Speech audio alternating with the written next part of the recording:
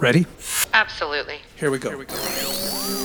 You're listening to Learning Transforms from the Faculty of Education at the University of Victoria. I'm Ted Rieken. And I'm Courtney Baldwin. And we're coming to you from the unceded territories of the Lekwungen-speaking people and the Wasanich people. Welcome to the show. Well, hi, Courtney. Hi, Ted. What are we talking about today? So today we have Dr. Ryan Rhodes with us. He is a professor in the Exercise Science, Physical, and Health Education, we fondly refer to as EPHI. He's the director of the Behavioral Medicine Lab. He's the associate director of the Institute on Aging and Lifelong Learning, and he's an exercise psychologist. So we're very lucky to have Ryan with us. Thank you so much for being on the show. Well, thank you for having me. It's super fun. So when I was reading this through, I looked and I saw behavioral medicine. And so I'm not actually sure what behavioral medicine is. And so I thought you could unpack that for us just a little bit, especially for me and for our listeners. Sure. I mean, it's about health and health outcomes. But ultimately, when we often think of medicine, we think of prescriptions and various biochemical type factors. And so one of the most important factors to health is the behaviors, our lived behaviors every day. And so behavioral medicine is a particular focus on how our lifestyle behaviors affect our health.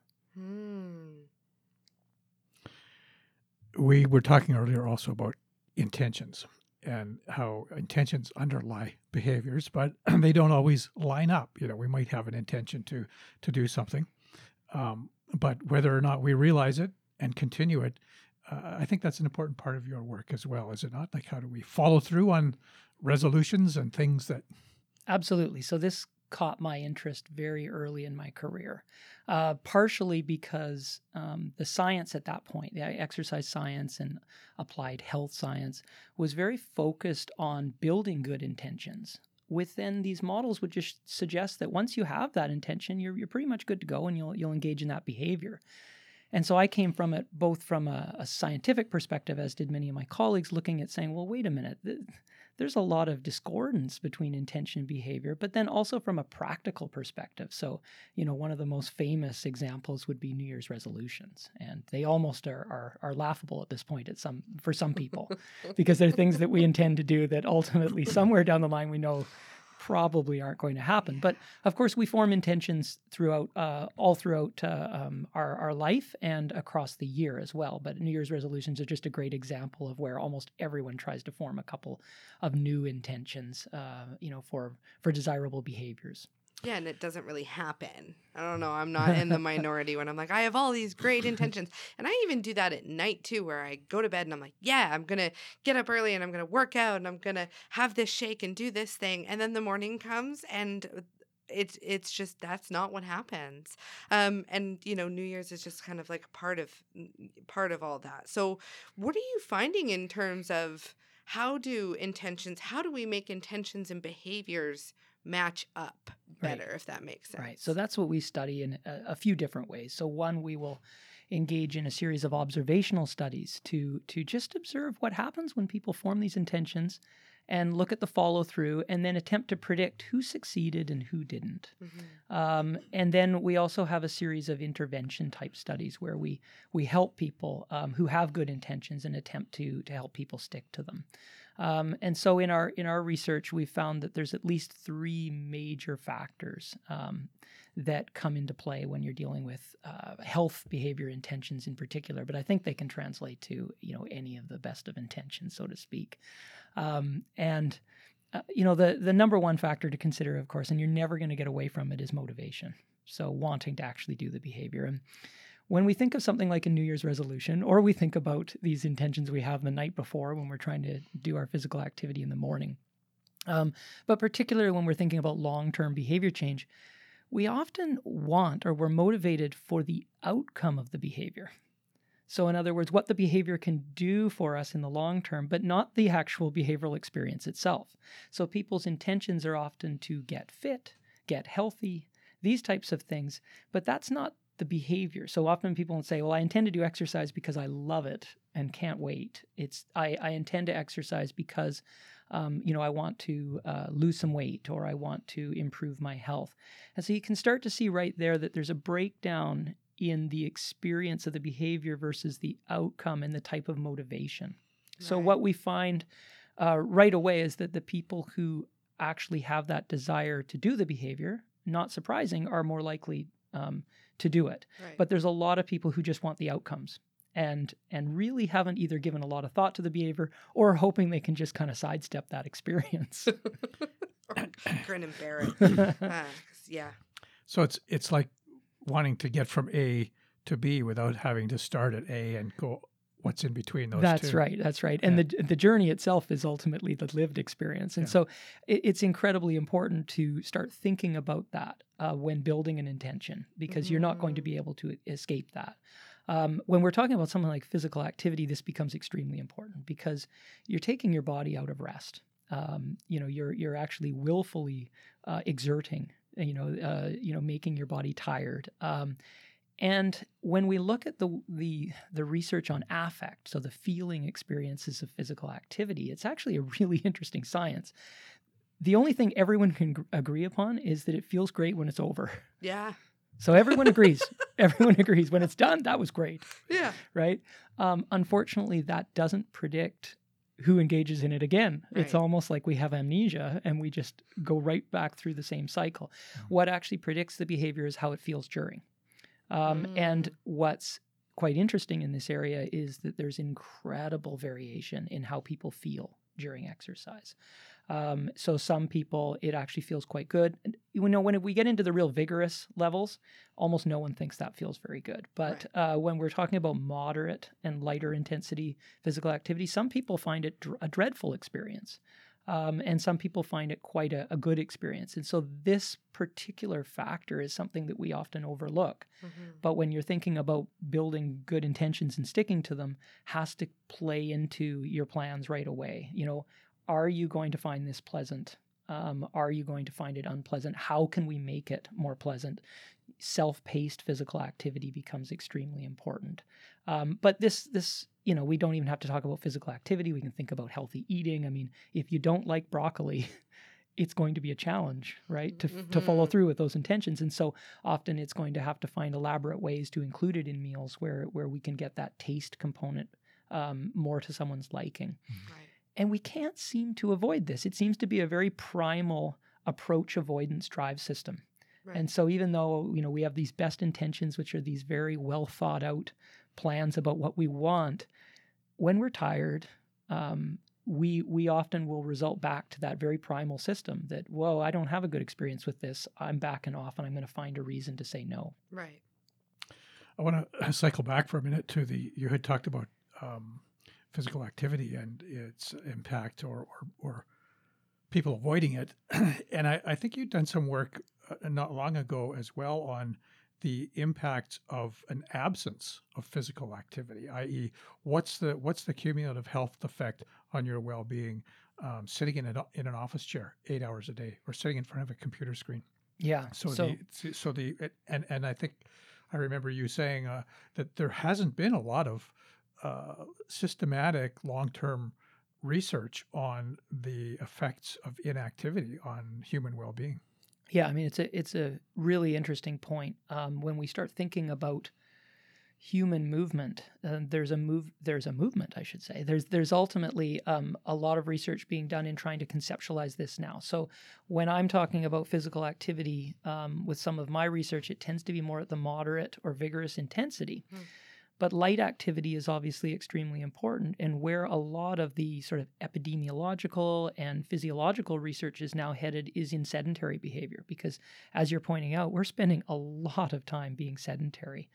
And we're starting to show that, what you do for those full 24 hours matters. So this idea of going out and walking for 30 minutes and then sitting for 23 and a half hours is showing, as you point out, some deleterious effects to our health that are just beyond the moderate and vigorous intensity. Now, there is some vigorous debate about that right now, that there can be a bit of a buffer to, you can sit for 8 hours if you've engaged in a lot of high intensity and moderate intensity physical activity. But the simple fact is that most people don't do that. And so we're kind of getting a double risk factor now. We've got people not engaging in even light activity. We're sitting at our desks or we're sitting watching screens for most of our waking life, and we're not even offsetting it with even 30 minutes of higher intensity activity. So, Right. yeah, this is quite a concern. And so you were talking about, because here I am taking notes for my life, but here you were talking about 3 different aspects that you found. The first one was motivation. Right. So motivation you're not going to get away from. So we Gotta- do have gotta to have we do have to deal with our motivation and our Right. wants and our desires. The next one would be self-regulation strategies. So regardless of how much you want something, in our societies right now, most people are so busy. And we're a very augmented society. We just want to add things to our life, but we never Mhm. really take a step back and say, well, if I'm going to add this, what am I going to let go of? And so that creates quite an issue when you're trying to add things like physical activity and, healthy nutrition and all these things that do take time and they do take effort. And so what we find is that people have to become master planners and master prioritizers. And so we do have a solid area of research showing this now, that sort of having an intention is not enough. So having a will is not good enough. You have to have a way. We find that some of the best research so far is showing that planning, having very good planning skills, so knowing when you're going to do it, how you're going to do it, and then having some sort of backup plans to that. What happens if this goes wrong? What am I going to do? As well as self-monitoring your behavior is extraordinarily important. And fortunately, I mean, this is where technology has really it's there for us now if we want it. We have wearable monitors that can let us know how little activity we did each day or how much. And we certainly are able to set goals with our smartphones and with various types of platforms. I mean, there's still nothing wrong with the old buying a diary and keeping tabs that way, but we do have technology now that can help us. Now, I preface this again because some people go out and they buy these monitors thinking that this is going to be all they need. And of course, it comes back to those 3 factors. I mean, this helps you self-regulate your motivation, but it in itself is not the means that's going to change that experience. But it certainly, we find that it's a very predictable factor in helping people change behavior. Sweet. Okay, good. What's the third one? The third one is the least studied, but I think the most interesting, and where our lab is doing most of its work now. And these are what we call reflexive factors. So these are factors that make our behaviors more into a reflex and require less forethought and less overall contemplation, determination, motivation, self-regulation, these types of things. And the classic one that we're looking at right now is habit formation. So, people often use the term habit to describe a pattern of behavior, but habit is actually a psychological construct.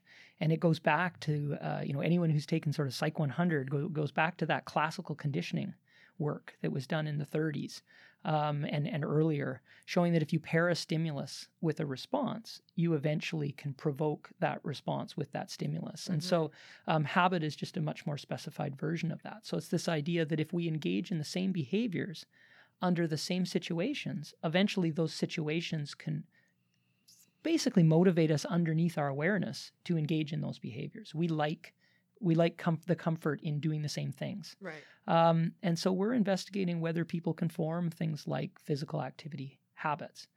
Now, this is controversial, of course, because physical activity takes a lot of work. It takes energy. But what we're showing is that at least some of the initiation of physical activity may be habitual. And so some of our early work is suggesting that people who engage in a routine structure as they're starting to try to develop physical activity are more likely to find it easier over time. Go ahead. Yeah. So by routine, do you mean like doing it at the same time every day, or? Yeah. So every type of every type of cue could be different for people. So it could be a social cue, but time of day is a wonderful cue. So the example would be, going for a walk after dinner. Dinner usually only comes up once a day, and so that becomes a very salient cue as to a routine behavior. And so people in our research who are doing this type of thing are finding that it's less work over time. And the contrast would be someone who's saying, well, I'm just going to fit walking in whenever I can. So, Right. on Wednesday it's in the morning, and on Thursday it's, late at night, and so this requires constant self-regulation. Right. And so habit formation is a much more efficient thing for people. And so we often form bad habits based on this, For sure. but we're looking at whether we can form good habits. So kind of a bad habit, good habit example. I think the classic one you hear about people who are trying to quit smoking, and they've been so conditioned to these different triggers that when the phone rings, they'll reach for their package of cigarettes because Absolutely. To have that cigarette Yes. and talk on the phone, or if you have a cup of coffee or a drink, then it's where's the ashtray, Absolutely. And then on a plus side, I know you've done some work around exercise and the relationship between people who are out regularly exercising and dog ownership. Yes. I have a dog that is my stimulus to have a routine that says get out and go for a walk, because Yeah. if I forget or don't want to do it, he still does. Absolutely. Yeah, we're having some fun with that because that's almost like the double habit component. So dogs are Right. habituated for time of day. They're quite fascinating. They start to understand their times for walks, and will come to their owners, which becomes a cue Right. in a chained habit. And then often owners will go on the same type of walk, the same length, the same turn, and that in itself becomes a different type of habit. So we're investigating those type of factors because, many of these health behaviors are a lot of effort. And so if there are ways to reduce the motivational barriers and reduce the amount of self-regulation, I think it can be quite helpful for people. Yeah.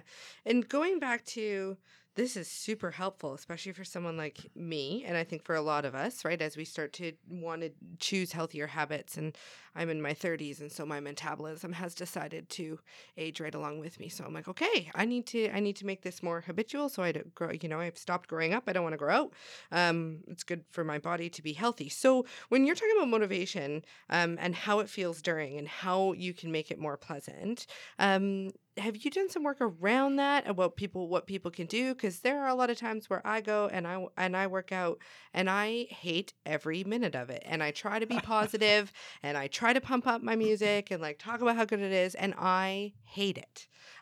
So I try to figure that out and how to change that. But is that something that your lab is looking at, or tips or tricks that people could use to make themselves not hate it so much? Yeah, so it's a great question. And I will preface with saying that if you dislike a behavior like physical activity, it's going to be harder to form a habit with it too. Right. So we have shown that ultimately you do have to find a behavior that you at least find benign in order to form a habit, because otherwise it brings you back to the dread of doing it. And so it's hard to become, we talk a lot about mindfulness. Well, this is mindlessness, and it's hard to be mindless on this when you dread it. Right. So yeah, they are linked. In terms of the types of tricks about this, I mean, one of the first is probably to really give this some serious thought about what you find pleasant and acceptable, and what your conceptions are of why someone is engaging in a behavior that they ultimately don't like. Right. Because it is effortful, and it is taxing, and it is going to be hard in self-regulation if you really just don't like that behavior. And so, I often say, well, if you went to the gym last year and it didn't work, why are you trying that again this year? And we fortunately have a ton of different types of activities that people can try. And this really is the chance to be creative in, okay, what's going to stick with Right. me? And so that I think that's one of the more important factors. We do look at things like trying to engage in social activities, because that helps improve the stimulation component of it and makes it a little bit more meaningful. We also, some of the things we're looking at is trying to build things like physical activity into other meaningful activities. So walk to the store, dog walks, or even active transport. So that these are things that one is trying to go from A to B and ultimately is getting their activity. So there's more meaning to it than just pure exercise. Right. I've got nothing against exercise, but for some people, if that's all it is, then it might be one of the fastest things to cut from their list. Right. Which makes sense, especially if we're so busy. What's been the success, if that's the right word, of some of these platforms that have tried to combine the kind of the seductive and even addictive behaviors of internet gaming or screen use with physical activity. So there was the bicycles that people could ride to power the video game, or there was I think it was Nintendo made the Wii, and Microsoft had the Xbox, and so on. Have those made any kind of an impact in terms of technology as a way or a portal to fitness, or is that something that? So it's a great question. We've even done some studies on that in our lab. So it's a complex answer. The simple answer is they are more enjoyable. So they do modify these sort of affective qualities that we've been talking about for motivation. The challenge is to maintain that. So what we do find is very short term, kind of like a bells and whistles effect. And anyone who bought the Wii probably knows this, that it got a lot of use in the first couple of months, right? Sure. And then eventually just sort of sits there, and other things have surpassed it. What we've learned over the years in we call them Xer games. What we've learned with Xer games is that we probably were too hopeful in the beginning, and some of that was because we were a little ignorant on the video game industry generally. So the video game industry itself has a lot of games that don't really work with people and people are disinterested in. Mm-hmm. And even among many of the high-selling games, they constantly have to change it up and have supplements and have new versions to keep people's interest. Mm-hmm. So this idea that we could just put out a game or two and then everyone would do these regularly was naive for us in health behavior and exercise. And we have a couple of recent studies that I've been involved with that have shown that if you have new games coming every week or two, it does help maintain the motivation and the adherence rates are higher. But it shows that it's still a very, it's a difficult area that one has to continually satiate that need for something new, for variety, for excitement, and that people can, they grow bored of games. But again, they grow bored of regular video games too. Right. So it's a more natural phenomenon that we always want something new and greater. Right. It's interesting to think about this evolutionarily because 150 years ago, we didn't have this problem as a species. No. We didn't have record levels of obesity and inactivity and so on. We used our bodies to grow food and survive or to work, but somehow we haven't developed the mental capacity to learn that it's important that we continue to be active when we don't need to be active, the way the technology has allowed us to become these really passive consuming beings without exerting any energy. And so the weight piles on and the muscles grow slack, and we've evolved to be working, hunting, moving things, and we're now in an age where our movement consists of touching a 5-inch glass screen for the most part. Well, and it happened really quickly too, right? It's not like this has happened over like 10 generations where we had time to adapt. It literally went, one generation was doing that in some ways, and the next generation was in front of screens, right? In a lot of ways.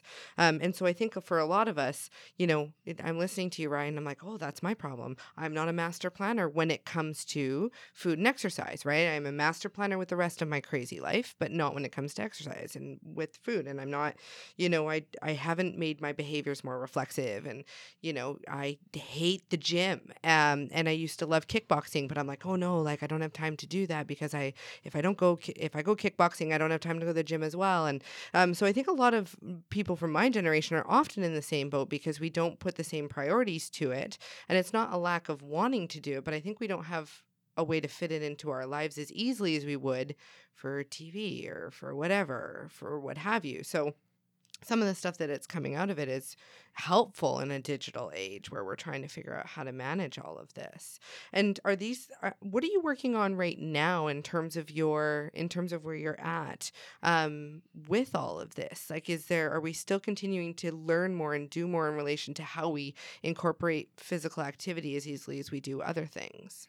Yeah, I think that the most exciting area is the affect area, trying to learn how to engage in affective associations of something pleasant with physical activity. So we're still continuing to work on that and develop that. I think there will be a lot more research on that in the coming years, and then also this area of the reflexive factors, so habits. The one we also work on in the in our lab is identity formation. So it's this idea that when we self-categorize, we go to great lengths to maintain that, and it goes back to the again, sort of early social psych with cognitive dissonance, that once we have decided that this is who we are, that is almost like an elastic band that pulls us back into these behaviors. And we've found in our research that people who move from I exercise to I am an exerciser, that self-identification becomes its own motivation to stay with it and hold to those intentions. Where if you don't self-identify, often it just gets thrown at the back of the list and it drifts away just with many other intentions. So we're looking at how do we shift people in this self-categorization, and some of the interesting areas that we're looking into is the use of technology like social media, and how can self-presentation perhaps change some of our identification. But it's real early stages on how we can do that. I'm interested to know, I always like to know people's stories, right? So how did you come, because exercise psychologist was a new term to me. Makes sense that it's there, right? But I didn't actually even realize that there was such a thing as exercise psychologist. And I know enough about your work to know that you do publish a lot. So you're very well versed in this area. But what brought you here? Like, what brought you to the place where you're at? Yeah, I mean, it's many things. I think that some of it is my own personal experiences with physical activity and exercise, and the fact that I often don't like it just like everyone else. And so I find it fascinating. Well, what's keeping me and why did I do this? So a lot of self-exploration on that. I came through psychology, so I've always been interested in human behavior. And health behavior seemed like a very at the time, it was a new and interesting area. I think it still continues to be that, and trying to understand human motivation. And I started in personality research, so I was always interested in trait level explanations for why people do what they do. And there are differences that people can be exposed to the same stimulus and have a very different response, which fascinated me. So a lot of my early research was in personality traits and health behavior. Neat. I'm still thinking about something you said a few minutes ago around the idea that once people self-categorize and then it becomes almost like this elastic band that you kind of keeps pulling you back into that, and it's I've watched over the last decade or so what I would see is this kind of an increase and a rise in what we could call identity politics, permeating the campus, and how people self-identify with one or group or another. And I'm wondering, and this is, no one's joined the dots yet, I'm sure on this, but how do we remain kind of fluid and open to different ideas when, if your research is showing us that once we categorize ourselves in a certain way, there's this pull back into that particular orientation. So how do we leave one orientation or ideology or worldview or approach to something and move to another if the research is telling us there's a tendency to be this, as you said, not quite a confirmation bias, but a cognitive dissonance that's going on there. Right, and it tracks back to the stuff we talked about with affect, that we find it extremely unpleasant to be in a state of dissonance. And so anyone who's an exerciser saying, well, I just do it because I would feel so guilty if I didn't do it. Yeah. So, that psychology does extend to other identities. And just like habits, sometimes we have perhaps identities that we shouldn't have. So some people will self-categorize very quickly, if we go to something like health behavior again, as, well, I'm just not that type of person. And it's like, well, health is very important. Maybe you should think about becoming that type of person. But yeah, it becomes its own debilitating factor, because it means also that they are kind of rigid, as you were pointing out, to change. And so we're just in the early phases of studying this type of factor, the identity and self-categorization. But I agree. I think it's a very interesting area of study with a lot of application well beyond health behavior. Yeah, for sure. Wow. See all my notes? I'm Yes. very excited. Sorry, we're at 30 minutes. Sure. Is there anything that you can think of that we haven't touched on yet? No, you guys have been doing a great job, I think. Oh, good.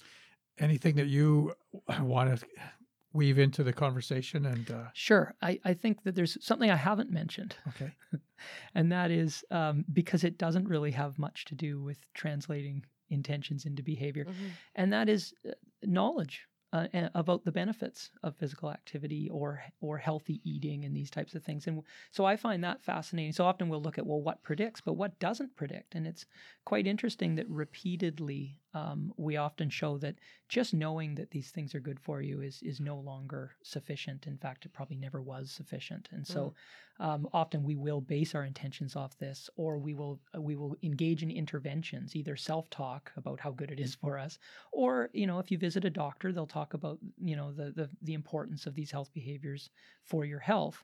But that has almost no association with the people translating those intentions. It does associate with forming the intentions. But once you form those intentions, it's not really a factor of translation. So I think that's always important, because that's kind of in some ways the great that's almost like the magic elixir right there, is look how good this is for you. Physical inactivity is associated with over 25 chronic conditions. And if you did this, you could, really, if you could wrap physical activity into a pill, it would be the most prescribed medication in the world. Yeah. But that has nothing to do, or almost nothing to do, with the people who do it versus the people who don't. So I just find that kind of an interesting and a fascinating way, and in some ways very disappointing, because that's where a lot of our public health interventions always try to rationally argue why you should do this. Yeah. Well, yeah, and I'm a type. I used to work out all the time. I've done kickboxing. I've done you name it, and then I got busy and it fell off my plate, and I haven't been putting it on as much as I can. But that's something that, I know that physical activity is great for me. I know I feel better when I do it. I know that I am happier when I do it. I know all of these things. I get it. And still getting it back on my plate is difficult. Yeah. Excruciating even. So it's interesting. It's a little comforting, actually, to know that it's not just me who is like, okay, this is, I know it's good for me and I'm still not doing it. Because the reality of it is that there are different ways that you can actually make this easier. Right? Because I think everybody wants to do it. In one way, shape, or form, we get that we should do it. And once you start doing it from a person who did used to exercise on the regular, I do feel better and I had more energy and blah, blah, blah. Getting over that hump of, oh my God, I hate this so much. And every time I do it, I hate it, does get easier. But having a plan in place and examining your motivation and understanding the different aspects of it that can help you to set yourself up for success. Absolutely. Yeah. Cool. Thank you so much, Ryan. Well, thanks again for having me. That's very exciting. Yeah, thanks for stopping by, and we will look forward to more conversations. I'm sure. Wonderful. Thanks, Ryan. Thank you. Great. Learning Transforms is brought to you by the Faculty of Education and the Association of Graduate Education Students.